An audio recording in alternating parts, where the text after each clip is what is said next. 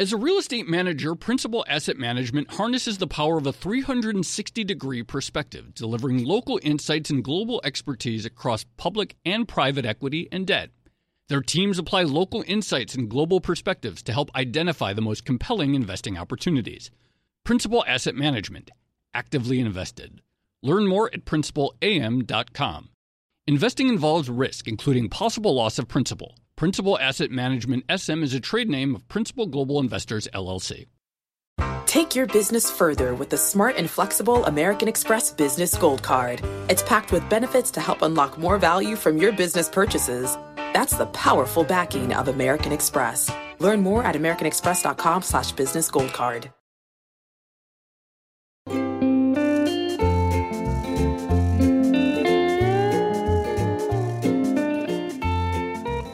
Hello and welcome to another episode of the Odd Lots podcast. I'm Joe Weisenthal. And I'm Tracy Alloway. Tracy, it's great to both be back because last two episodes we had to do it solo. It's been a long 2 weeks. It has been a long 2 weeks, and in these last 2 weeks, while we sort of alternated who was on vacation, a very interesting and important eco-market story has been bubbling up. Yeah. Shall I go ahead and tell everyone what it is? Yeah, you could do the big reveal. Thank you. For anyone who hasn't been watching the markets at all for the past couple of weeks, we've seen really a global sell-off, but sparked by what's been going on in Turkey. Yeah, absolutely. And Turkey is one of these stories, the currency plunge there, the political situation there, that seems to be jumping out of the finance realm, by which I mean people who don't normally pay attention to emerging markets and currencies are sitting up and paying attention. And so I think that makes for an excellent topic for our podcast. Yeah, it's pretty hard to ignore when a country's currency falls by, I think, 25% on a trade-weighted basis. That's pretty amazing. And you've seen some really dramatic scenes in Turkey. For instance, we've seen tourists lining up outside of luxury handbag stores in order to buy those bags on the cheap before the stores actually have a chance to adjust their pricing. So clearly a lot going on, a lot of human interest in the story as well, and a lot of economic and financial interest, some people even drawing the parallel to the 1997 Asian financial crisis. Right. And beyond just the vivid images, also some very interesting geopolitical stuff, given Turkey's, where it sits geographically, it's a NATO member, the antagonism between Erdogan and Trump, part of it due to the holding of a U.S. pastor. So just lots of interesting threads to pull on, kind of a complex situation. And so because of that, I'm very excited about the guest we have on today who will explain it all to us. Yep. Our guest for today is an emerging markets veteran, really, and someone who has been warning, let's just say, about the situation in Turkey for some time. So it should be a really good discussion. Absolutely. So today we have the pleasure of talking to Paul McNamara. He's the investment director of emerging market debt at GAM and a longtime watcher of Turkey and other emerging markets. I can't think of a better guest. So, Paul, thank you very much for coming on. Thanks very much, Joe, and Tracy.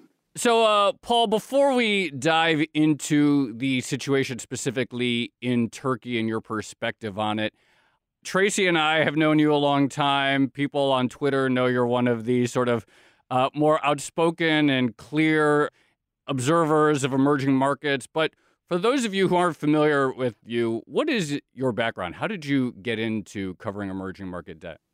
Well, I kind of drifted into it. I spent a couple of years after university in Poland when that country was going through all its changes, the move over to capitalism, and kind of whetted my appetite. And then I managed to luck into a job at what ultimately became GAM. I mean, the most memorable thing was I started the job in March 1997. You know, and there was huge pressure to buy something, and what I decided to buy was Indonesia, which promptly collapsed, fell from 2,400 to 17,000 to the dollar. So we're going to have to ask you about all the people seeing parallels with what's happening in Turkey versus what happened in 1997 in Asia. But before we do, whenever we talk about emerging market investing, the thing that always comes up is, oh, there's no such thing as emerging markets as a whole, that each country is special in its own kind of way. So I guess just run us through what it means to actually be an emerging market investment director. I think there's a couple of things which distinguish EM from developed world. I mean, until recently, the politics, but I suppose in the era of Trump and Brexit, we get wacky politics in both EM and DM. Two is, the institutions are not as strong. A contract doesn't mean what a contract would necessarily mean in a developed country. There's a lot more reliance on trust, and there's a lot less trust in the system.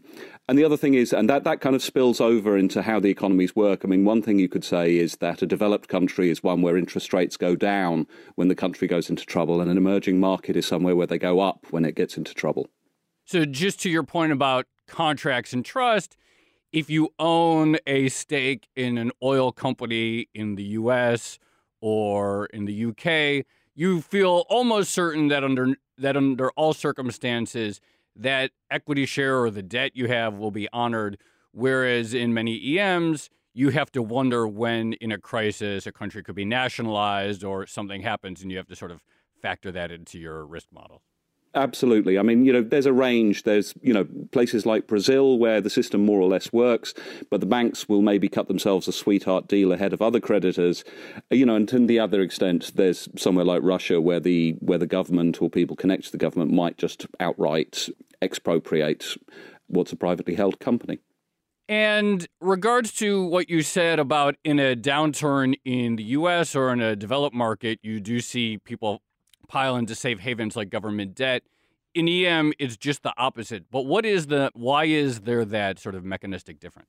I think, again, it comes down to trust. I mean, it's, safe is a relative thing. The, U.S. treasuries, are the gold standard. And this is what we tend to find is that, that when Americans panic, they buy U.S. government bonds. That's their safe haven. But when Russians or, people from most other countries panic, they also buy U.S. government bonds, which means that they sell the local currency, and in order to protect the currency, interest rates go up. So, on top of whatever crisis is causing people to panic, you also have, tighter monetary policy, which in most cases makes things worse. So I have one more emerging markets in general question before we move on to Turkey. But when you're investing in emerging markets, if you have that EM investment mandate, what do you actually choose to invest in, and how much are you beholden to what the big benchmark indices say is emerging market? So, what JP Morgan says are emerging market bonds, or what MSCI says are emerging market equities? Yeah, there's really, I think, two ways of trying to make money in emerging markets. There's the one which is kind of the center of all our presentations, which is we take advantage of the progress stories. We try and find, that first you had the first round of Asian tigers, and then sort of the second round Thailand and so on, and you try and ride that progress up, and that is part of it. But, the flip side is, I think, kind of what we're looking at Turkey now, which is you try and find something which is a disaster area, but still cheap. What you tend to find is that the great returning stories in EM tend to be to buy the disasters. So that's a decent part of the job as well.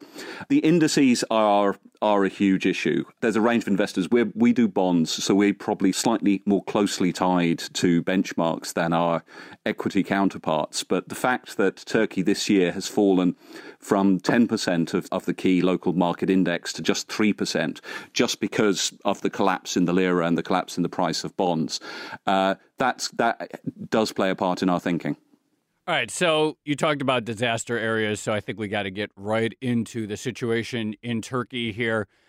For the people who aren't finance people, haven't really paid attention to this, someone asks you at a bar, what's going on in Turkey? Why are things so bad? What do you answer to them? They're running out of dollars. The banks have borrowed a huge amount of dollars. They've lent those dollars on to local companies who generally speaking, aren't exporters. Quite often they're property and construction companies.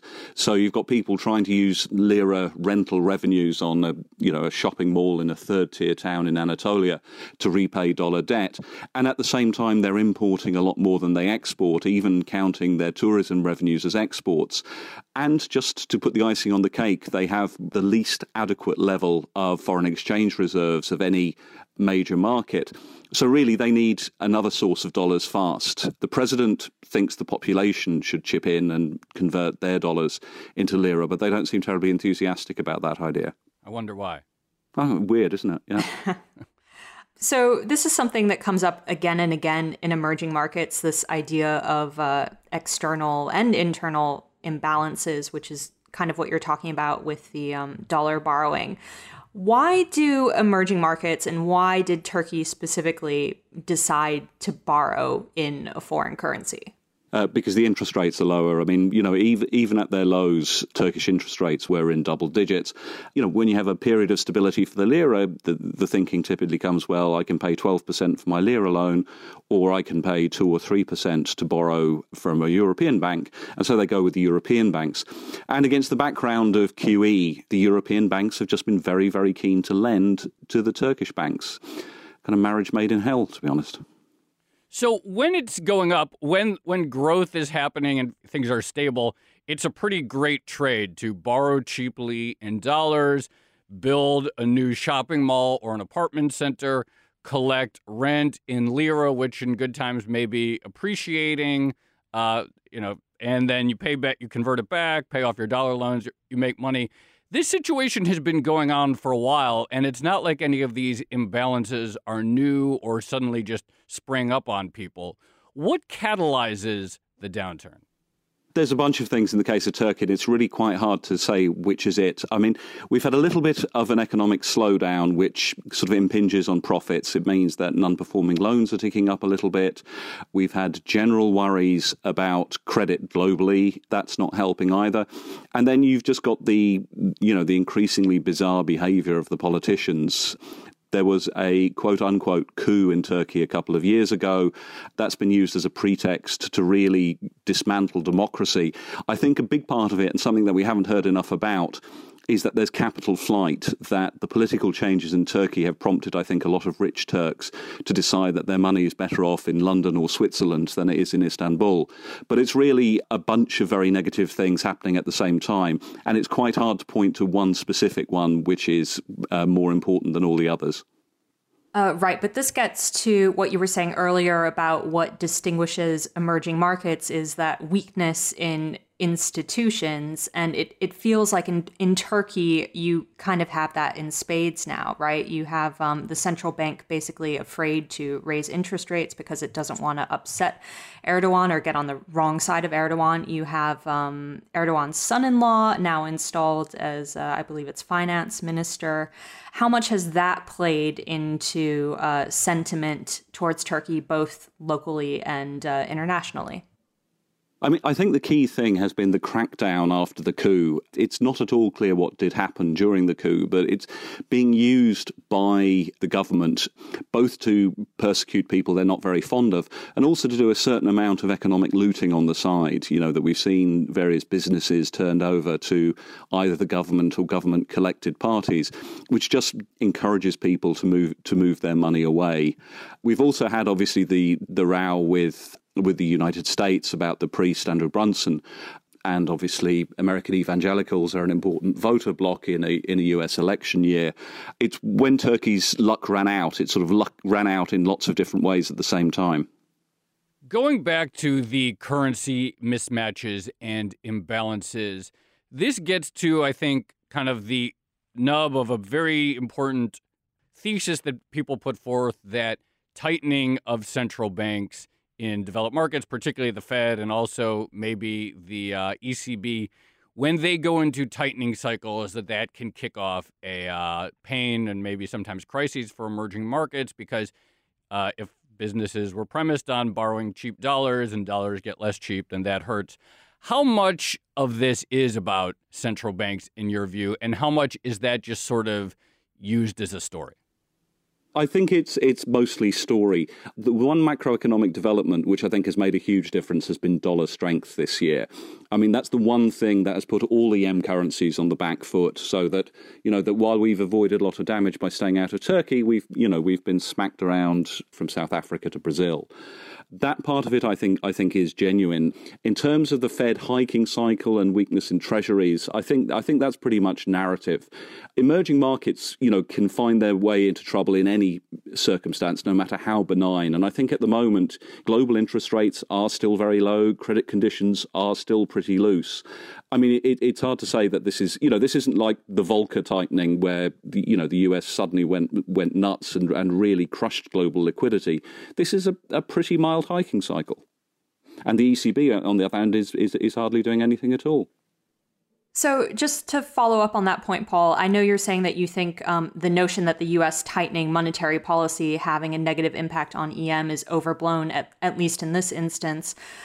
But if it wasn't, do you think the Fed would care at all about the impact that its monetary policy has on the rest of the world? Absolutely not. I mean, the Fed has always been very clear in the past. I remember it was last raised, I think, in Argentina, was going down the tubes in 2001. And the Fed's very clear. It's the old thing, it's our currency, but your problem. The Fed is not interested in what happens in the rest of the world, except to the degree to which the rest of the world affects the US, which means that you've got a super strong dollar maybe affecting trade. That makes a difference at the margins. But no, the Fed's not going to rescue anyone here. As a leading real estate manager, Principal Asset Management harnesses the power of a 360-degree perspective, delivering local insights and global expertise across public and private equity and debt.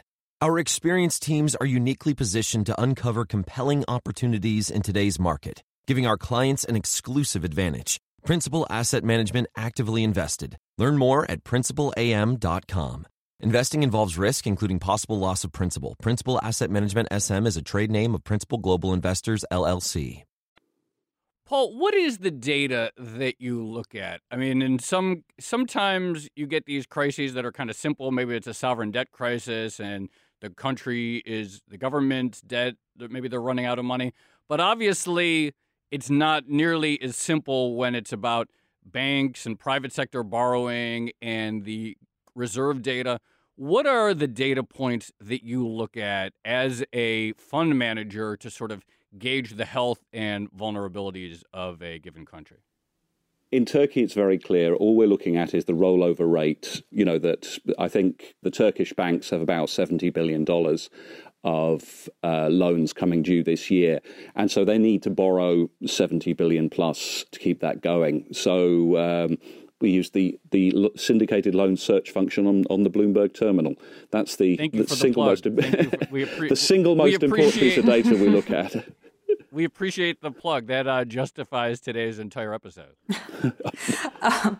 So, on that note, Turkey facing this wall of debt that will need to be rolled over in some way. What are the chances that international investors step up to actually do that? I'd say the chances are a lot lower now. I mean, I think the thing that really sent things spiraling on Friday was the report in the Financial Times that the ECB is concerned about the level of European banks' exposure to Turkey. I mean, in particular, BBVA, which owns one of the biggest private banks in Turkey. I think BNP are involved as well. The thing that has, I think, been frustrating for us, given that we've been quite negative on Turkey for a long time, is that the people who make these syndicated loans were quite happy to keep rolling them over. I think what's really going to change now is when it's embarrassing for a bank CEO in Europe to explain how much exposure they have to Turkey and that they're going to try and take steps to roll that back. And we're beginning to see signs of that. Even, the prime brokers are looking to reduce the amount of lira exposure they have on the prime broking books. So it's beginning to look as if European banks are beginning to wind this in a little bit. So then what does recovery or stemming the bleeding or stopping the crisis look like? Because one of the things that I think has been interesting about watching Turkey is a certain, I was going to say unwillingness to adopt the sort of traditional crisis fighting measures you often see. But it's not just an unwillingness, it's a very aggressive antagonism towards those, so we don't see those massive emergency rate hikes and the sort of typical things you would see in the playbook. Given what we know about the Erdogan administration and what they've said about economic policy, what could a crisis-fighting measure look like? Like, what is the end game here? Well, I mean, Turkey's problem is a shortage of dollars. And, and to be fair to Erdogan, they've hiked quite aggressively. That hasn't helped. The Argentines have hiked even more aggressively, and it's not done them any good at all. If Turkey needs more dollars, there's really two places that can come from. Number one is the IMF, and our base case is that we get an IMF program, which, unfortunately, that's a big loss of faith, and that's quite difficult to sell politically. The other one would be that Turkey tries to sign up some of their international allies, places like Russia or China or Qatar, and kind of get a kind of substitute for an IMF package source of dollars out of those countries, which are very significant reserves. But as far as we can tell, those countries are maybe slightly less enthusiastic about that than the Turks are. We said earlier that you are, of course, an emerging market investing veteran. Is there anything that surprises you about the Turkey situation? Is there anything highly unusual compared to other EM crises in history?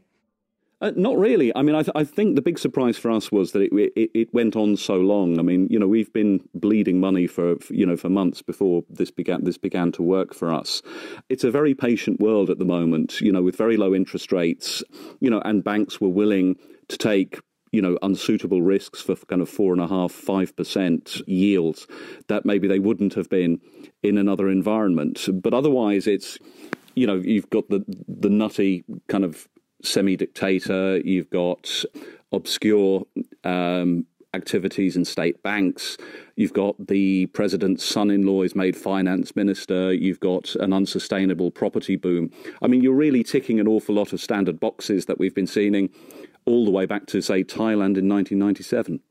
So I think if there's one word that's on a lot of people's minds these days with regards to Turkey and what it means for markets, it's the word contagion. And everyone's trying to figure out whether Turkey, and again, to use a word that you hear a lot, is an idiosyncratic case where, as you say, it's just about the, quote, nutty dictator and so forth, or whether it says something about other vulnerable emerging markets like South Africa, like Brazil.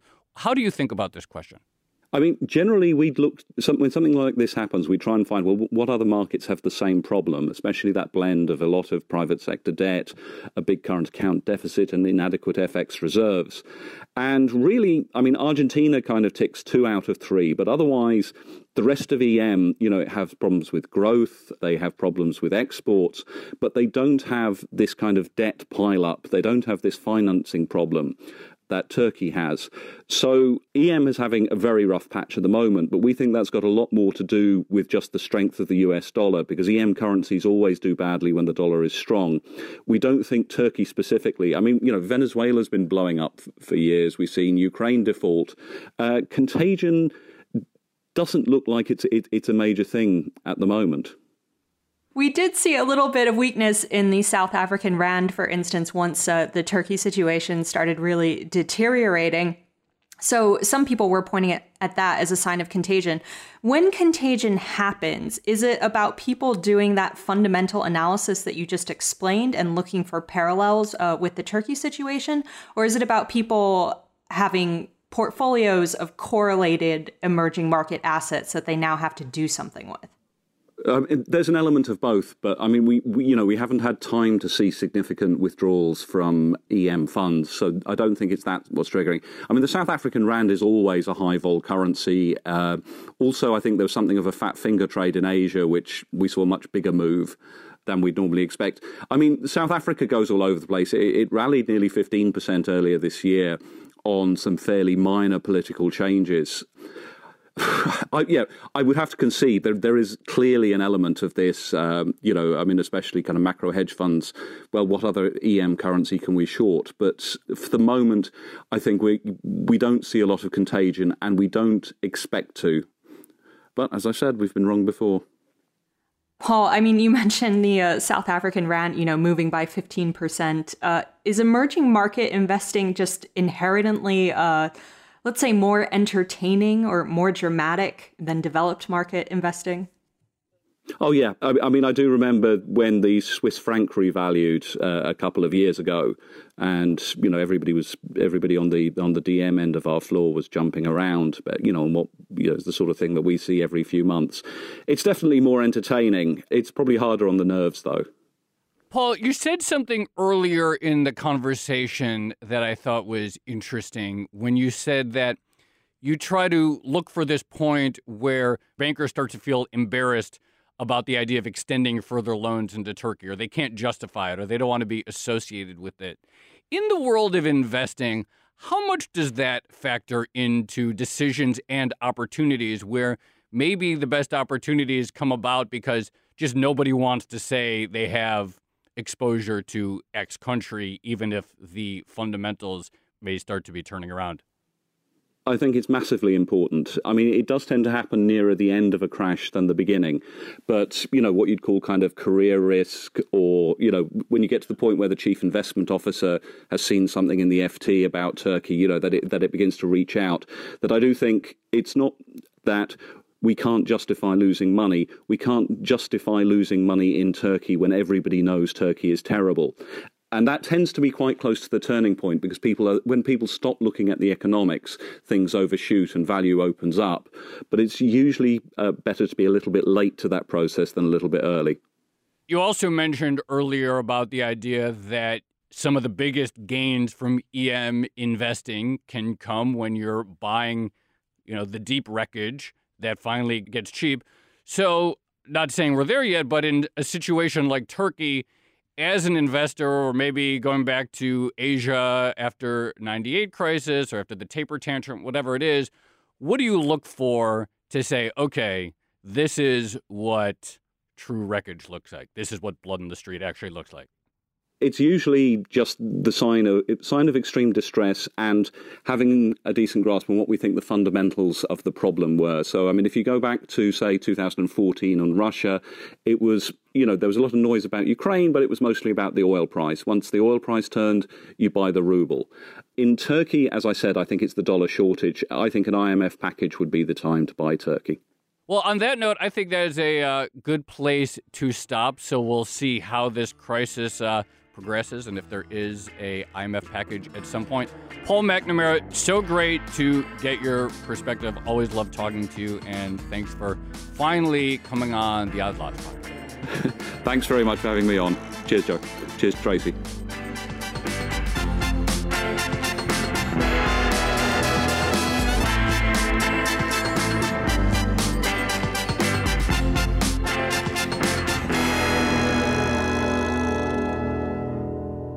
So, Joe, I thought Paul was really the perfect guest to come on and talk about emerging markets and the situation in Turkey, and what he was saying about the point at which it really, really becomes disaster when international investors have to start explaining to their bosses why they invested in a country that has these kind of problems. That seems spot on to me. Yeah, I love Paul's explanation. And I have to admit, my first question to him about Turkey was like, explain it to someone who's kind of doesn't pay attention, and maybe you're explaining it to someone in a bar. But I have to admit that was actually kind of for my sake, because as much as I purport to pay attention to this stuff or talk about this stuff, I still find the mechanics of a lot of these things, particularly the sort of currency imbalances and the role of the banks and the rollover. It's not easy stuff to wrap my head around, but I feel like Paul is really good at the crystal clear explanations of this stuff. Oh, absolutely. And I mean, to your credit, not that I'm making excuses for you, but there's a lot going on and it's still happening. So Paul was mentioning this notion that some of the prime brokers, these are the big financial institutions that provide services to hedge funds and other investors that actually allow them to trade. When they start retreating from providing, liquidity and financing for Turkish trades, it has the potential to be a self-fulfilling sort of downward spiral. Yeah, there really are a lot of moving parts to all of these crises, and I think Turkey is a particularly confusing one. The other interesting thing I think that maybe people don't appreciate is they might look at Turkey and they see rapid growth, and they see all these apartments going up, and they're like, oh, this is a country developing. This is a country that's becoming richer. And what they don't appreciate is that the process of becoming richer comes at the expense of these financial imbalances, which really makes sort of the conventional approach to looking at a country, I think, very difficult for the average person. Yeah, it's one of those things where you can kind of keep borrowing as long as you have the economic growth narrative to support that borrowing. But again, it gets back to the bankers. Like, if you can no longer go to those lenders and say, oh, look how fast we're growing, give us more money, then the whole house of cards kind of starts to fall apart. Absolutely. Well, the Turkey story is definitely, I don't think it's going to be over for some time. I don't know, maybe like in a month or two, we should have Paul back again and sort of get an update, because I feel like we're going to need that. I think we'd have a lot more to talk about, to be honest. I don't see the Turkish headlines and news flow going away anytime soon. Yeah, I don't think so either. All right, should we wrap it up there with that pessimistic thought? Yeah, let's do it. Enough talking Turkey. Sorry. This has been another episode of the Odd Lots podcast. I'm Joe Weisenthal. And I'm Tracy Alloway. You can follow me on Twitter at Tracy Alloway. Oh, and you can follow me on Twitter at The Stalwart. And you should follow our guest, Paul McNamara, on Twitter. He really is one of the best people on Twitter, and that is no exaggeration, because he really knows his stuff, and he's very forthright in a way a lot of investors aren't. His handle is _Paul McNamara. And follow our producer, Topher Forhes, on Twitter at ForhesT, as well as the Bloomberg head of podcast, Francesca Levy, at Francesca Today. Thanks for listening.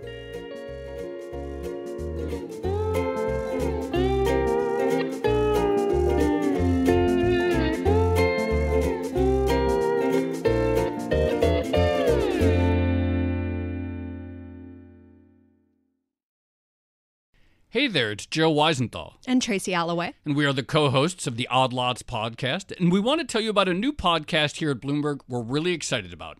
Money Stuff, the podcast.